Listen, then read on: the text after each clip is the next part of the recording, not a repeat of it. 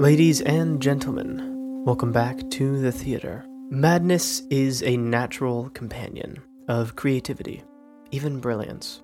Aristotle is quoted for having once said, "No great mind ever existed without a touch of madness." And in Edgar Allan Poe's iconic story, The Telltale Heart, his protagonist said, "True, nervous, very, very dreadfully nervous, I had been and am, but who will say that I am mad? The disease had sharpened my senses, not destroyed, not dulled them."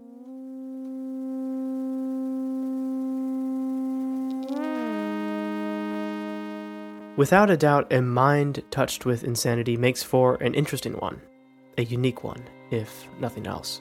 And if minds are the origin of ideas, then we are to surrender the conclusion that some ideas of madmen are bound to be simply fascinating. Madness conjures images of straitjackets, solitary confinement, and the clown prince of Gotham. Our associations with the concept are easily polarized, vulnerable to pop culture references, cliches, and reductionistic conclusions. All too often are individuals thought to be sane or insane, clear-headed or deluded, dangerous or harmless, a killer or an innocent bystander. But we simply must rethink this infantile view as often as possible of clear tracks and predictable destinations. Humans are complex, beautifully so. Streaks of madness, moments of weakness, a lapse in moral judgment, and the consequences of actions done as a result are part and parcel of being human, and just why it is so intoxicating to be human at all. Throughout history, we have known individuals of great intelligence and merit to be plagued, or even seen as blessed, by bouts of insanity, a discrepancy in their otherwise sober senses, which both inspire odd behaviors, but also lends itself to their brilliance. And then there are those who can blend in with normal people, all the while entertaining deluded ideas or suffering from a great paranoia devouring from within. It would seem foolish to determine that great achievements are attained in spite of one's madness, rather than partially because of it.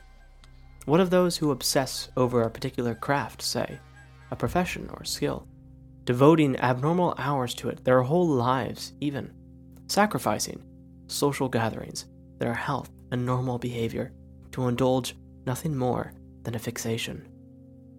We label such people as professionals, experts, or even prodigies in the world of professionalism and sport. But is this not its own kind of madness? A stunning example of disregard for normality. Just as I said before, it is so seldom checkered, so black and white, as sane or insane, or a romantic, artistic madness besides a debilitating, clinical one. And for today's show, we take a very real glimpse into the heart of this complexity. My name is Harlequin Grimm, and you are listening to the stories of monsters whose voices are lost in history. And this is Mania.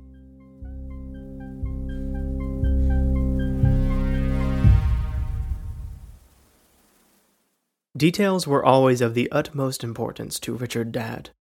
Within the tiniest fragments was the strength from which whole ideas could compound, build, and manifest into whole works of art.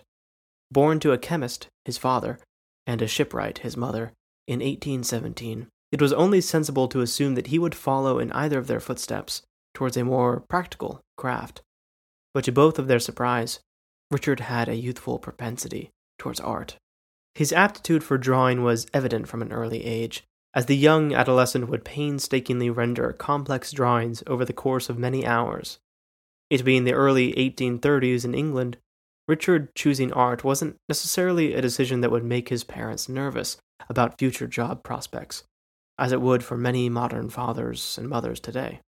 In fact, in the early Victorian era especially, the sciences desperately needed artists to accurately copy and illustrate anatomically correct depictions of the human body, of bones, organs, dissections, complex maps of veins and arteries, and really anything which needed illustrating. So rare was it for a scientist to be equally talented in drawing that to have that skill was seen as a high advantage against others in the field. In 1837, at the age of 20, Richard was admitted to the Royal Academy of Arts, and just 3 years later would be awarded the Medal for Life Drawing in 1840. Richard was optimistic about his prospects. He and his peers had every reason to see nothing but a bright future for him. His passions guided his hand over canvas, graphite, and oil paints. His heart beat with an inquisitive fervor, propelled by a keen fascination with mysticism. More interesting still, his true intellectual interests lay in the worlds beneath our own, of spirits, fairies, sprites, demons, gods, and goddesses. These were his favorite subjects to depict, the ethereal ones, which couldn't be detected from the naked eye, rather pulled out of an inner, intuitive, some could even say a spiritual eye. Somewhere within these fleshy confines, Richard reckoned, was a kind of divine presence, something both beyond and about us. Just as he became more consumed by his artistic process, so too did this obsession with spiritual realms truly bud and flower in his early adulthood.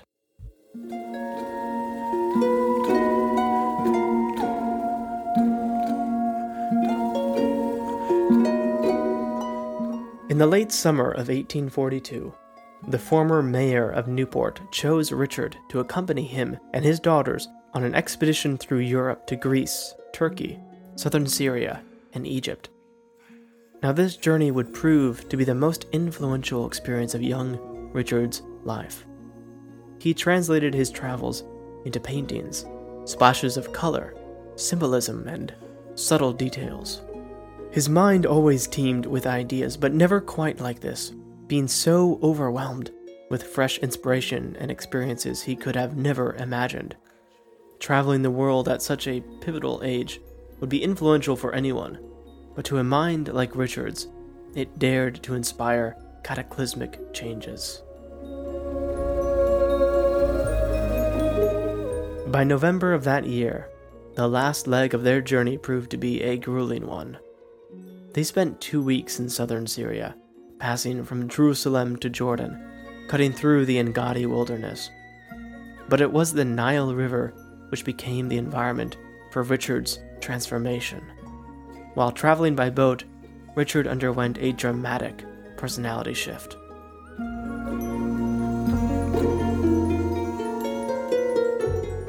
He became violent, his moods highly temperamental, and most notably, those who traveled with him noticed a shift in his eyes. Richard always looked about him with the precision of a needle when he worked, and out in the world they seemed to suggest an open reflection one has when observing the world in great soulfulness. But after the Nile, it was as though that passion was turned inward, a storm of expression and curiosity imploding on itself, plummeting into the recesses of his being. Richard's gaze took on this unsettling blankness, the look of someone so twisted in their own thoughts that they seemed dissevered from the real world, and it never quite recovered that light that he once had. After thrashing and raving wildly on the boat, at last Richard was restrained to a bed, and there, soaked in sweat and half murmuring to himself, he admitted to his travel companions that he was under the influence of the Egyptian god Osiris.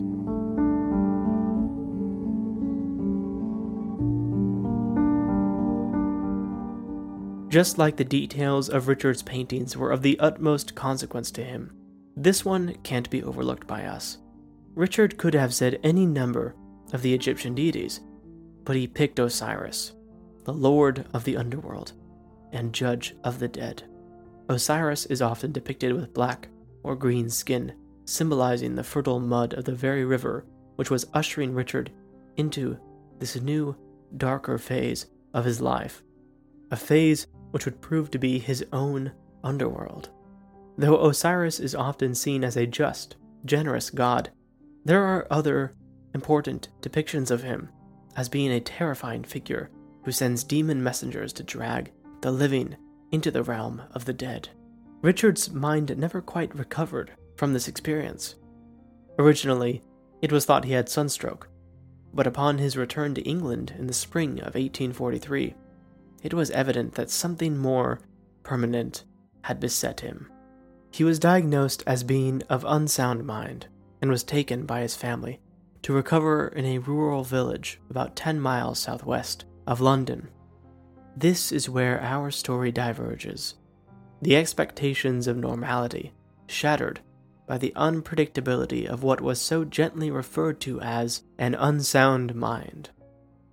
Some might say the task of an artist is to allow ideas to transcend from the realm of thought into the corporeal world, be it onto a piece of sheet music, canvas, or in the pages of a book. But many artists, those who become obsessed with their work, might find the experience somehow reverses itself, feeds into itself, such that their work transcends its bindings and takes hold of their reality, governing how they interpret it before they even put it into their craft. Where the world first provided ideas for what to put onto the canvas starts to produce ideas for what to see in the world. That same year, an idea took hold. He was convinced that the devil had inhabited his father's body. And because of this, he ended his father's life. He'd done it with a knife, not slowly, rather in a sudden, unexpected movement on a quiet evening when the rest of the people in the home had already gone to bed. A murder of necessity, of logic, not passion, driven by a string of reasoning which to us reads like insanity, like madness. But to Richard, it was the most sensible, perhaps even humane thing to do.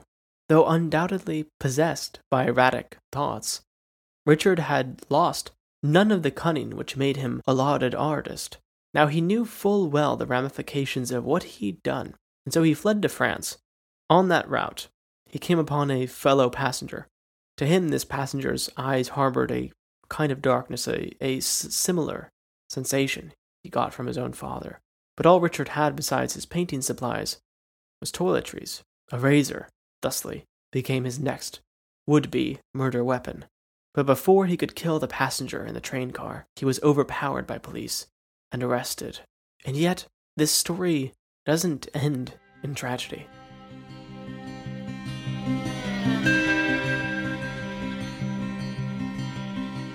In fact, it may be one of the most lighthearted stories ever told on this podcast. There's also very little mystery to this tale.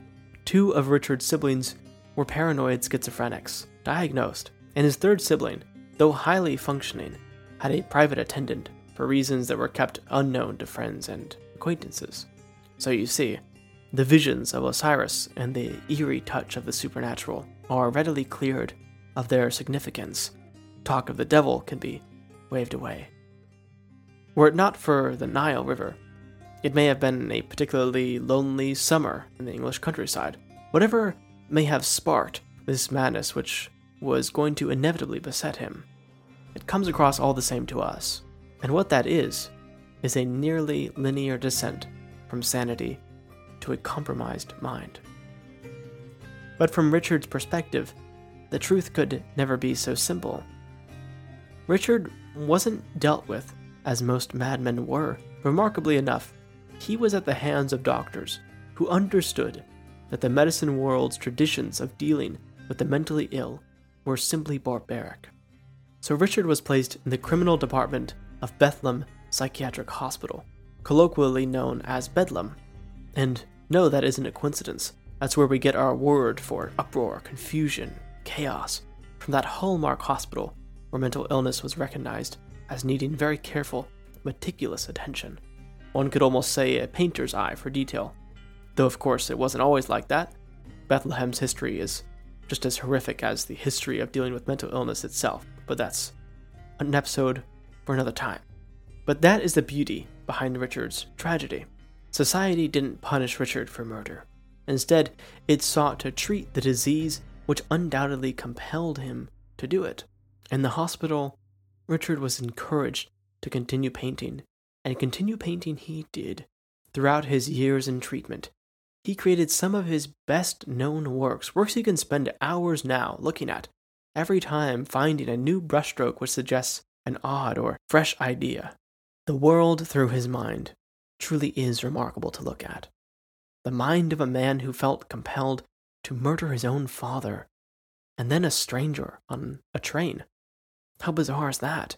It is undeniable that there is a deep, rich beauty in his work, and yet it is coupled with this undeniable fact of a madness lurking beneath it.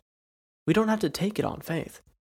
His paintings truly are original, bizarre in the most wonderful of ways, and consistent in representing a world beneath our own, while still illustrating the very same physical reality.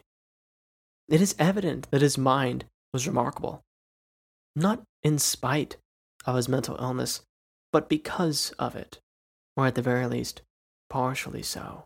And what a testament Richard's story is to the hope within human nature, that within us there can be such darkness, a darkness which spreads, reaches out into the world in the form of stealing another life. Yet within civilized society is the grace to understand that one action or one thought does not define a whole human being, but is merely a single detail and the overarching work of art that is them. Though there may be redemption in Richard's tale, in his stabilizing condition, his ability to continue painting to the end of his days, whenever he drew portraits, there was always a consistent detail that never was missing.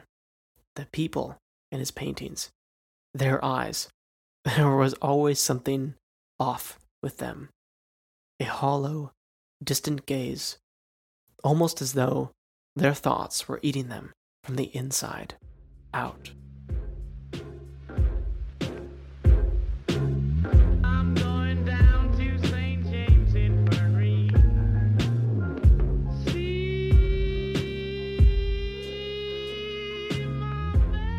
Thank you very much for joining me for another episode of Mania in the Grimm Theater, which currently resides in all of our minds.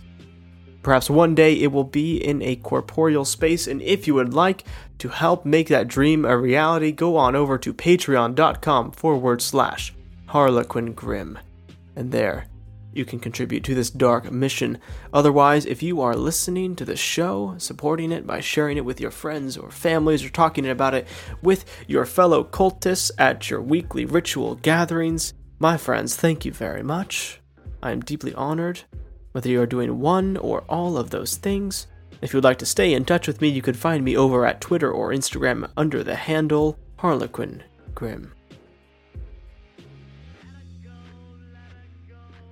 Now, as always, I am deeply honored to be your host, so let's continue with the show because I frankly cannot wait. Now, there really isn't much to cover with this episode. It's all very factual, see? Richard did have something of a psychotic break. I do not know the actual clinical term for it. It does appear that he had the same paranoid schizophrenia that his siblings had, and it proved to be, too intense for him to exist in the common ways that other people exist in modern society. It was deemed not safe. However, under the right constraints, his mind was able to flourish and he was able to do what he appeared to have been put on this earth to do, which was create some beautiful works of art. I encourage you to go look at them and see the unsettlingly beautiful mind of apparently a murderous madman who didn't go on any dramatic murder sprees, yet made his statement loud and clear by killing his father. Please, Google Richard Dad and look at his paintings, and yes, look at the eyes, in particular, of his subjects. They seem to be rather cold, distant. This was a trademark look that he bestowed upon his subjects. A very famous portrait is of his personal doctor, actually, possessing this very cold stare. I found it rather compelling. I'm not sure if Richard did this intentionally, or this was a reflection of his own mind. Of course, it's much more romantic to think that it was a subconscious, uncontrolled, depiction of reality in his head, but I would guess that he was smart enough to know what he was doing as a very expert painter and did this for a specific reason. Perhaps he is talking about the voice inside his head, or his own mental illness, or the existential dread lurking beneath everyone. Perhaps he is pointing at something greater that requires a bit more thought to truly unravel. Whatever it may be, it is worth a moment's glance. Now, folks, I must come clean about any details which I dramatized or just plain spun up out of nothing. And one of those details is the fact that Richard killed his father with a knife. I have no idea how he killed his father, and from all of these sources I scoured, they did not specify. So if you know, for some odd reason, please feel free to reach out and tell me. I'd be fascinated and delighted to know how he did it specifically. There is very little left to say, and the night grows long. Thank you very much for joining me. This has been Harlequin Grimm, and as ever, the theater is open to you.